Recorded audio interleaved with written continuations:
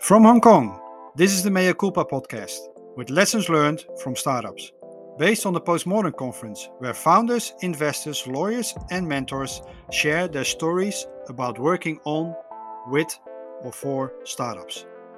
Today, we have Nick Haralambous. Nick is a keynote speaker and he helps business leaders build better company culture, but also he has been an experienced entrepreneur for 22 years.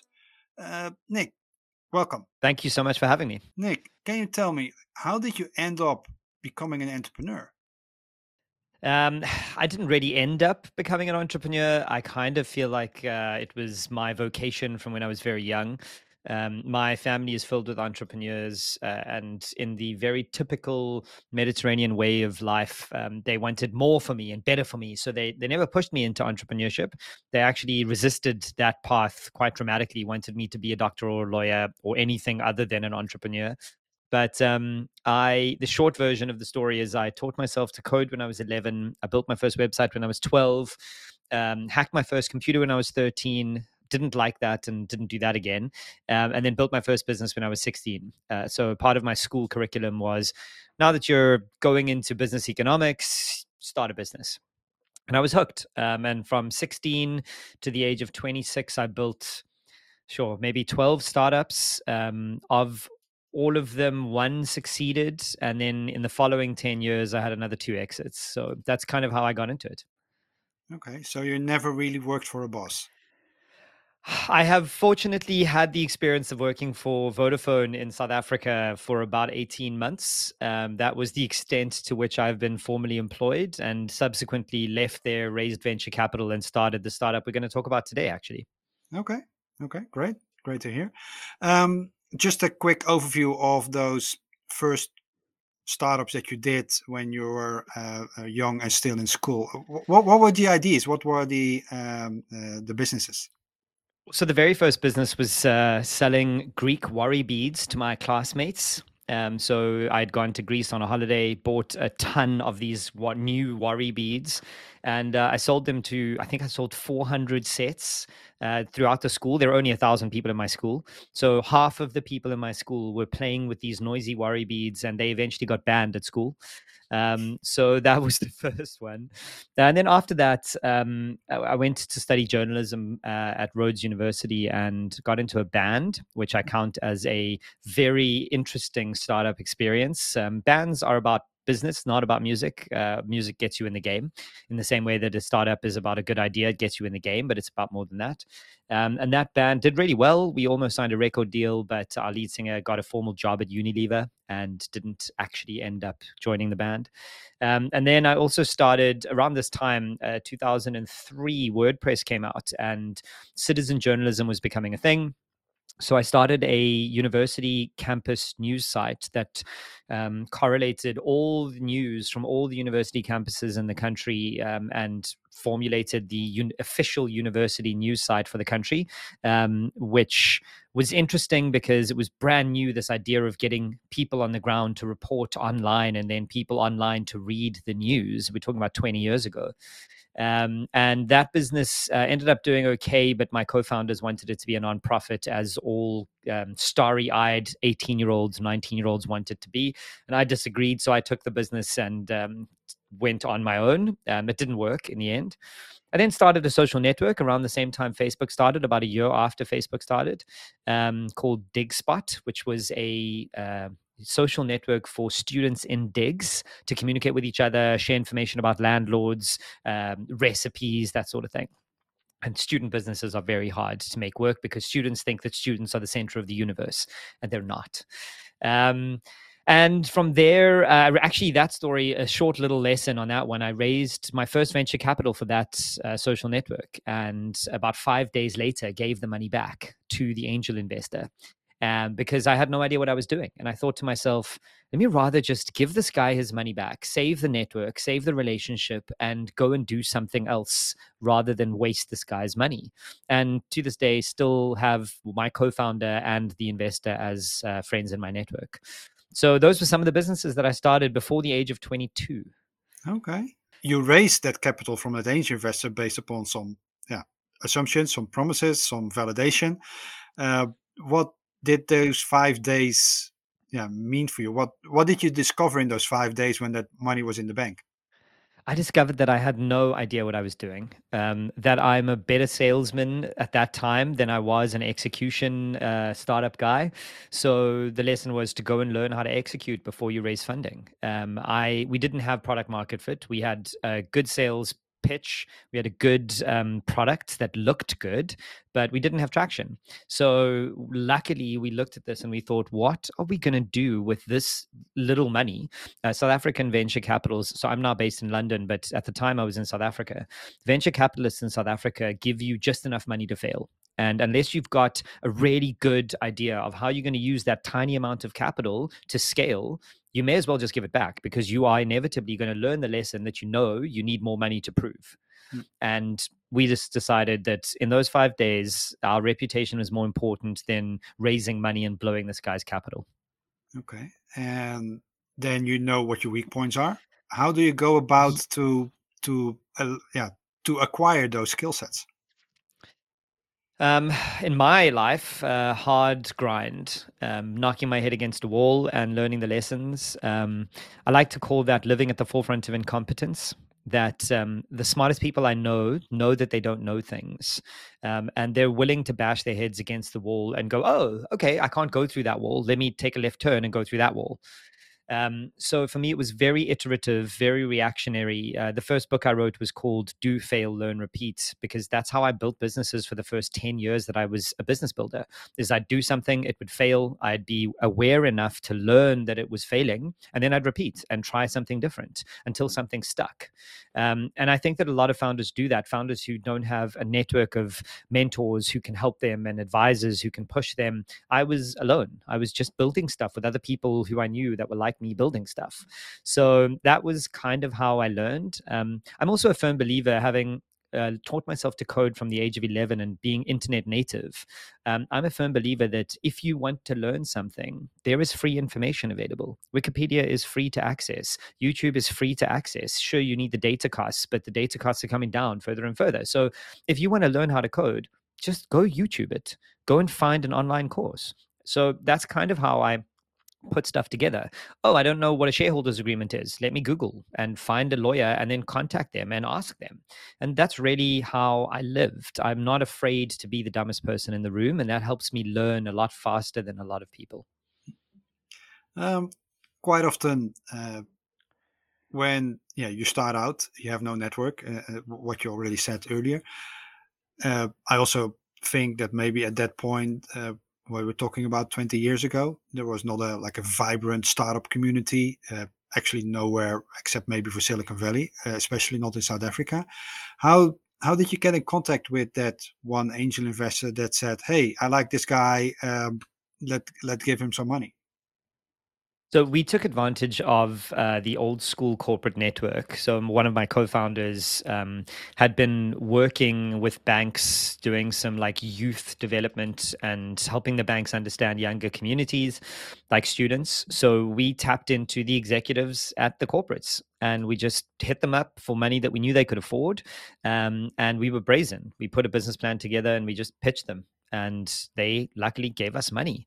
It was a much crazier time. I mean, back then you could raise money off a business plan, off a one-page business plan, because the dot-com bubble had burst in the US, but that had left waves around the world that, holy crap, there is a bubble, but there's tech. And if there's tech, there must be something cool. So what happened in the US with the bubble meant that the knock-on effect was that other countries were starting to evolve their Silicon Valleys. And we luckily at the time just had ideas and were brazen enough to pitch them. Right. That means that you think that's not the case right now? No, now I think that it is much more competitive. I think that entrepreneurship has become cool. Startups have become very fashionable. Technology has become ever present. There's a race to the bottom for all of these things. So you can get WYSIWYG builders. You've got Shopify where you can start stores. You're competing with Amazon at every turn. It is a much more intense time to be building things. And I think that the world has woken up to the fact that if you want to have control of your life, have control of your financial future, you have to start a business. The jobs in South Africa, for example, we've got one of the highest unemployment rates in the world, the highest Gini coefficient in the world. So people in the country are understanding that it's time to start building stuff, not getting hired to build stuff. Okay, which is true. Then you gave the money, you're acquiring some skills, then you start building a business after that. What was the first business that you said by yourself, yes, I can see me doing this for the next 5 to 10 years? So while I was employed at Vodafone, my lecturer from university was my boss at Vodafone. And the two of us worked quite closely together in the internet division of Vodafone in South Africa. And for context, that Vodacom, it's called Vodacom now as Vodafone. It was acquired fully. It's one of the biggest mobile networks. It was one of the first mobile networks on the continent, and it's very progressive. So we were in the product development internets division of Vodafone, and we'd launched some stuff, and we got frustrated. So we decided to build our own mobile internet company. And what we did on the weekends, on the evenings, on our own, was we built a mobile-enabled social network builder for feature phones. Now, for those of you who are younger than the iPhone, a feature phone is a phone that did not have a touch screen and could access the internet, but had a very traditional web browser that was just shrunk down for a very small phone. And they're very data light. They're not data intensive like our phones are today. So that means that you're serving websites that need to be less than 1 meg in size in totality. So we built a platform that allowed emerging markets users to use their feature phones to build social networks of their own for their churches, their soccer teams, their houses, or whatever. So we saw some traction early on in this. We launched it globally. We had uptake. We had thousands of social networks built and tens of thousands of users joining those social networks in all these really interesting factions like emo kids and clowns and all sorts of unique little pockets of internet wisdom. So we left and we went to Cape Town where venture capital was burgeoning, and we raised money. And the two of us moved. I left my family, I left my friends, I left my partner, and I moved to Cape Town with my business partner, and we started building. Okay, so that means that you go to Cape Town, rent an office, the two of you are sitting there. And then what was the very first thing when you were sitting in that office, the very first day? What was the first thing you did? I wish that I could say we had an office. We were in a room in my house. So I rented a place to live, and the office was the house. And luckily, we had a product, we had traction, we had venture capitalists who were experienced, and they sat on our board and they could guide us a little bit. And we started figuring out what the product roadmap needed to look like now that we'd raised funding. And we had quite severe traction. So the servers, there were no elastic servers back then. You had to basically build your own elasticity into servers, which is insane if you think about it now. So if you had a day of lots of traffic, your server would go down. Now with Amazon Elasticity, they just add another server. It's crazy. Like, it's crazy to think in my lifetime it's come that far. So we planned our tech stack, we planned our product roadmap, and then I was the business development side of the company. My co-founder was the technical side of the company, and he is 10 years older than me. And bear into mind here, this is relevant for the story. The power dynamic is very interesting between the two of us because he's older. He was my lecturer. He was my boss at my previous company. And now we're equals and I'm the CEO because he didn't want to be the CEO. So I start doing business development because this is also a B2B platform. Because we're getting traction, we can now white label social networks for other brands in the emerging markets. And we very quickly, literally within 3 months of publicly launching, signed a contract with Guinness in Nigeria. And for context, at the time, this is about 15 years ago, 16 years ago. At the time, Guinness in Nigeria accounted for 1 out of every 3 bottles sold in the world. So Guinness is huge in Nigeria because they sponsor the Premier League football. So we basically secured a deal to build them a social network for the next period of time, and we would host and manage it, and it became a huge part of our income. Basically, we signed a $1 million contract within 3 months of being alive. It was amazing, but now we needed to scale. So we started trying to find developers. And at this time, we've got so much traction that we're like, okay, we need to raise more money. So we started looking at VCs in Germany, in London, in New York, in Texas. We went to South by Southwest. Within 12 months of moving to Cape Town, we spent a month, the two of us, in another country raising funding. And we'd hired 2 people that we just left in Cape Town. They'd only onboarded with us for like 3 weeks. And we were like, okay, bye. That's fun. We're going to leave you now. And both of us just left. So, I mean, you can just get a sense of the dramatic trauma that is incoming because we're scaling like every startup thinks they should. We're growing because growth is good. It's what the venture capitalists expect. It's what we expect. And then the growth stopped. Then after 18 months of working with Guinness, the agency in the middle copied our code, rebuilt our platform, and took Guinness on directly and cut us out of the equation and didn't renew the contract for year 2 or year 3. And that was 3/4 of our income gone. And we had to start doing retrenchments. The co-founder relationship started to break down pretty dramatically because I'm a 25-year-old CEO, first-time 25-year-old CEO with a 35-year-old business partner who is a CTO who doesn't believe I'm capable. And so I do what any business co-founder will do. I start business development. I go up to Johannesburg. I sign us some more deals. And very vividly, I remember this is now year 2, August. I come back to Cape Town and sit down with my co-founder after 3 weeks on the road. And I'm like, good news. I've signed us 4 new clients. We're break even. Like we're back on track. And he looks at me sitting across at the coffee shop and he's like, that doesn't matter. I've sold the company and you've got 3 days to decide if you are coming with me or if you're going to block this deal or what you want to do. And if you don't, I quit and I'm leaving. And I was like, that's a joke, right? He's like, nope, it's Tuesday today. You've got till Friday to decide. Here's everything. Like, let's move forward. And I was absolutely shell-shocked. This is a guy I'd known for 10 years at this point, or 8 years, and we'd been on holiday together. Our families had been on holiday together. And he was being serious. So there's a couple of things that are interesting to learn. He didn't have a fiduciary responsibility or the legal wherewithal to sell our company. He went to these buyers behind the backs of me and the VC. He exposed our books to them. He showed our strategy to them. And he secured his job. And in lieu of the deal, he would become the CTO of this new business that they were building. And this was the biggest social network I would say in Africa at the time. There was a company called Mxit, MXIT. It was basically WhatsApp, but 10 years before WhatsApp started. They were doing instant message over apps forever. And they ended up acquiring our business. And it was a brutal and intense 6-month period between me finding out, in fact, not even 6 months, 3 months. This all went down in 3 months, from August to December. And it was brutal and intense. And yeah, we ended up having to sell the business to these people and I left the company.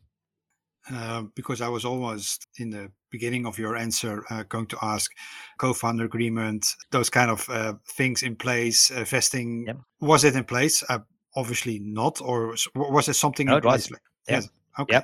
Yep. So one thing I can say in spite of my naivety is I do always plan for divorce.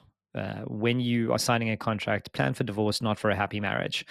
Then you can forget about it. And the other perspective I have here is the second you have to refer to a shareholders agreement, it's over. Like if you have to look at the fine print, your relationship is done. And luckily, at the time, I didn't feel like it was lucky, but luckily, our venture capitalists were very good. They were young, they understood co-founder relationships. And when I presented them with this, they said to me, well, what do you want to do? And I said, well, I want to fight. It's my company. I can do this. Like, we don't need him. And they said, yes, but we invested in a co-founder pair. And now that pair is broken. And for you to recover from this is going to take you months of hiring, of getting unbundling him from this business. Finding new income is just going to be too difficult. So we recommend you sell. And I was like, no, I'm going to sue him because he's broken his fiduciary responsibility. He has basically sunk this business and everything in it. And he's in for millions and millions because he's done this. And they said, maybe you should think about this. And then they did something that at the time felt a little bit questionable, but in hindsight was the right move. They said to me, you can choose to fight this, and how would that look? Or you can choose to have a positive exit, and how would that look? And so they put it to a vote because we structure our boards always to have an uneven number of people, like you always should. So they pulled me into a boardroom and said, hey, it's time to vote. And we voted for this deal, and your co founder has voted for this deal. So you're already outvoted. We think you should just vote to make it unanimous. And now it's been 3 months, and they have squeezed my salary, the incoming buyers and the VCs. They've boxed me out of the business. I haven't been paid prior to that for 6 months because we were going through a very hard time, whereas my co-founder did not take a salary cut. Red flag number one for anybody who's listening. Because he said, "Oh, I'm older than you. I've got a family. I can't afford this." If that's the case, then your vision isn't aligned with your co-founder, and you shouldn't be building with this person. So now I've gone about 9 months without a proper salary, and there was a moment where I thought, okay, I'm not going to vote for this. And to pause that voting, I had met with the incoming CEO, the guy who was buying our business, and he started to squeeze me even harder. And eventually one day he phoned me on the phone and said, look, we think this deal needs to happen, and you are holding it up, and this is taking too long. And I literally just looked at the phone and swore at him. I said, F you, and I hung up the phone. And then everybody started phoning me again because now the deal was off and I was going to cause trouble. So now we're back in the boardroom and it's time to vote. So I voted for this unanimous decision because it's what everybody else had done. Unbeknownst to me, in another boardroom, half an hour later, they sat my co-founder down and said, listen, Nick's already voted for this deal. We've already voted for this deal. We think you should vote for this deal. And then we're all unanimous. So in theory, they tricked me into voting for this deal. But they did it because they knew it was the best outcome. It was a profitable exit for everybody involved. I got to get paid. I got my first successful exit and I got to walk away. Whereas fast forward 18 months and the business that acquired my business went bankrupt. And the co-founder that had sold me out was out of a job. So in hindsight, it kind of all worked out for the best. And there are so many lessons for me to unpack in this one scenario that defined so much of what I built for the next 12 years that, we can jump off from here. Yeah. I can definitely understand your thinking. I can also definitely understand the investor's perspective, but I can also understand your probably lack of sleep at that point, and it was a very rough 3 months. Yeah, I mean, let me give you some context on the lack of sleep. That was the period in my life that I really truly understood what burnout was. Before burnout was a topic of conversation and mental health mattered. That startup, because I was too young to understand what my body was going through and what my mind was going through, I was working the typical startup, and I hate this, the hustle porn times. I was working 18-hour days, 7 days a week, 6 months in a row, grinding it out. And the outcome of that, my body manifests stress very physically. And for those of you listening, if you have a stomach ulcer, it's probably stress. If you have chest pain, it's probably stress. If you can't sleep at night, it's probably anxiety. I didn't realize all of these things. So I had this compounding effect that I wasn't getting paid a salary. I had 15 staff that needed to get paid salaries. My co-founder wasn't taking a pay cut. So all of the financial pressure was on me. I was in a new city without any support structure, and I was building a business that nobody had built before in the place we were. And about 2 months into building this business, or 3 months into building this business in Cape Town, I woke up at about 3 a.m. with an immense stomach cramp and had to drive myself to the emergency room because I had nobody around me. And I actually had a stomach ulcer that was about to rupture. And that was purely stress induced. Following that, over the next 12 months, I had kidney stones twice. I had insomnia, and my body forgot how to regulate urine. So I was peeing every hour on the hour for 24 hours a day for weeks at a time. Think about that. That means that every hour you're trying to get sleep, you're waking up to go to the toilet. It became a joke in my team that, oh, next going to pee, it must be 3 o'clock. Oh, next going to pee, it must be 4 o'clock. So the stress and the mental health strain that I was on was insane. In that 18-month period, 24-month period, I went from a person who had his hair in a ponytail to almost bald. It was, I am now fully bald. None of you can see me, but I'm fully bald and embraced it. I have a big thick beard though, so I feel okay about it. So these things all manifested and taught me what burnout really looked like. This is the face of burnout. This is the insane coolness of hustle culture. And I've dedicated the last 10 years after this to telling founders that it doesn't have to be that way, to trying to tell my story as honestly and openly and transparently as possible, so that you realize that there are more important things than building your startup. One of them is health. And now I've evolved this into what I call the sacrifice fallacy. This idea that this fallacy that you have to sacrifice your mental and physical health to build something of value is actually completely incorrect. Founders are trained to put themselves at the bottom of their priority list, when actually, if you put yourself at the top of your priority list, you are a more enjoyable person to be around. You do your best work. You attract the best talent. If you put yourself at the bottom of that priority list, you're underslept, you're underrested, you are underfed, you are underexercised, and you are an absolute painful human being to be around. If you prioritize yourself, then you are a better human being to be around. You do your best work when you are well rested. All these founders I know are looking for a silver bullet. Let me tell you what that is: 8 hours of sleep. Consistently getting 8 hours of sleep is that secret pill that you've been wanting to make you rich. It's sleep. And if you're one of those people who tells me, oh, I only need 3 hours of sleep, no, you don't. You're wrong. You are absolutely wrong. You're not Casey Neistat. You're not Bob Marley. You need more than 3 hours of sleep. And when you do get it, you'll be a better version of yourself. Correct, definitely. When I had to say goodbye to one of my first companies that I set up, my first baby was also forced, not in the way, but I was physically ill from that. Like there were like 2 or 3 days that I didn't come out of bed, and probably around like 6 or 7 days that I did not go out of the house because there was so much, things that I had to go through physically also and mentally to say goodbye for that. But on the other hand, I now always say the first one was extremely painful, but by the time it's number 7, you get better at it. So in one way or another, yes. Absolutely. I mean, your point resonates with me. It took me months to overcome this trauma. Like it was like a loss, because for me it was losing a co-founder, losing a business, losing a friend, and losing a mentor. All of those things are wrapped up in this business. So it was very intense. I remember, and I learned this lesson, and I'll never do this again.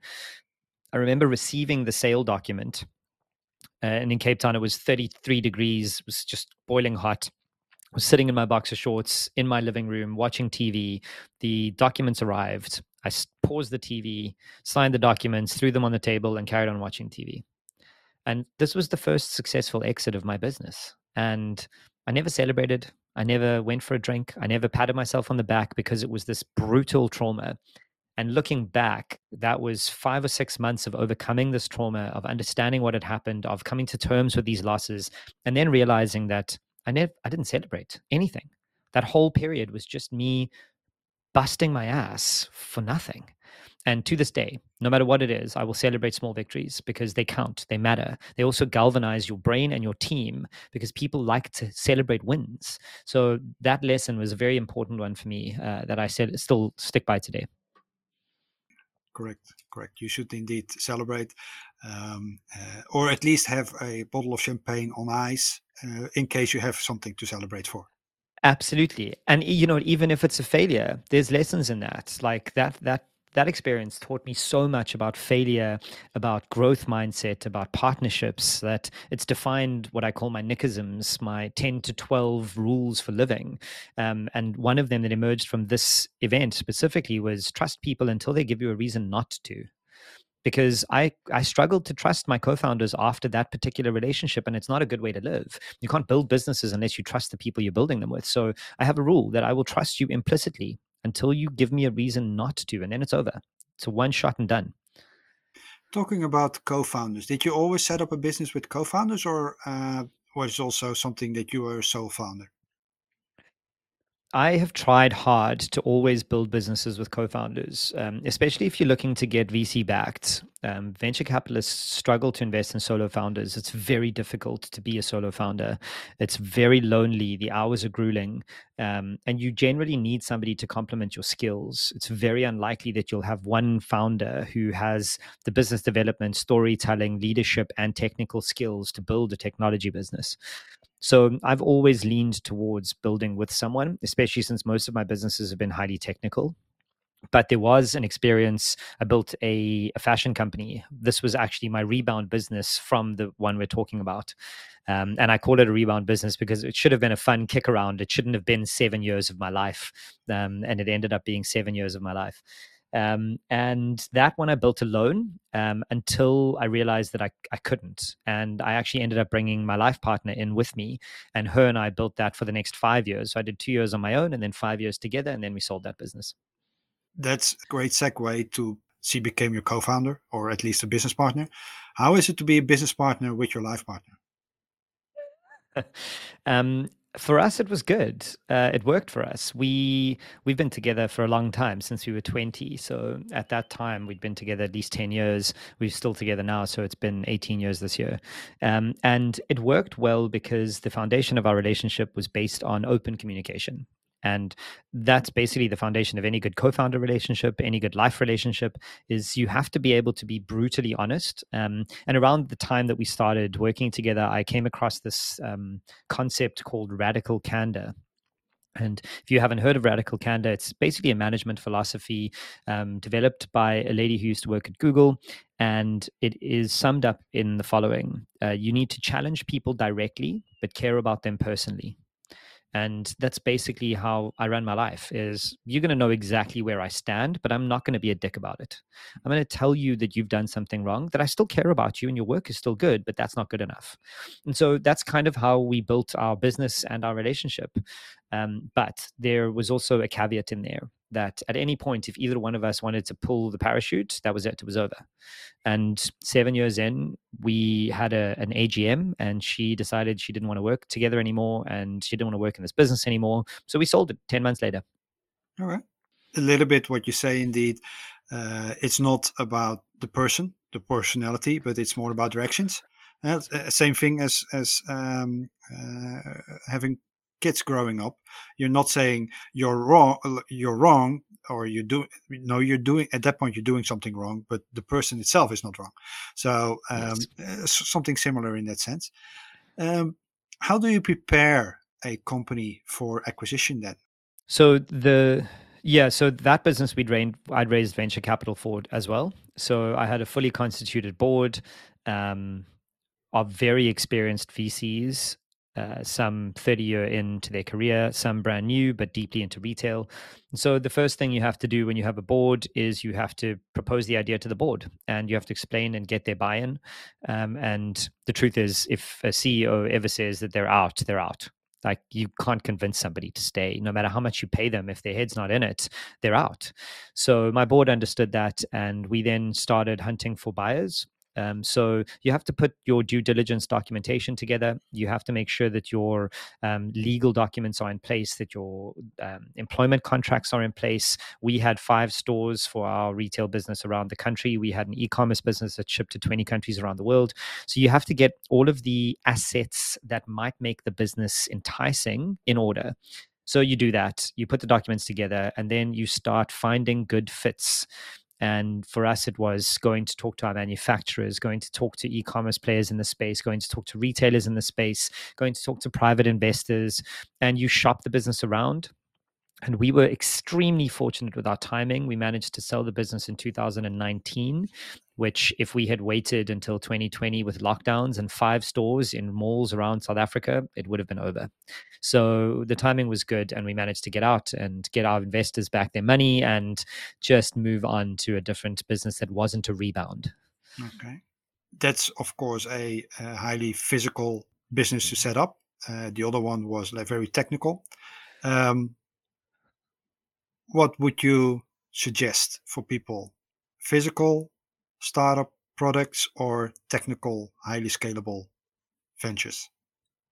Not going to like my answer, but I think context here is king. I like to say that people should pivot towards what they're good at. The word pivot has become really popular since COVID kicked in. Pivot, just make sure your business is able to pivot to technology. I don't buy that.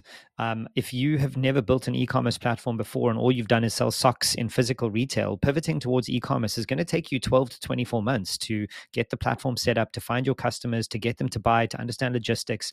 So there isn't really an easy answer to this question. The easy answer is figure out what you are best at, what you can do that other people just can't, and then pivot towards that.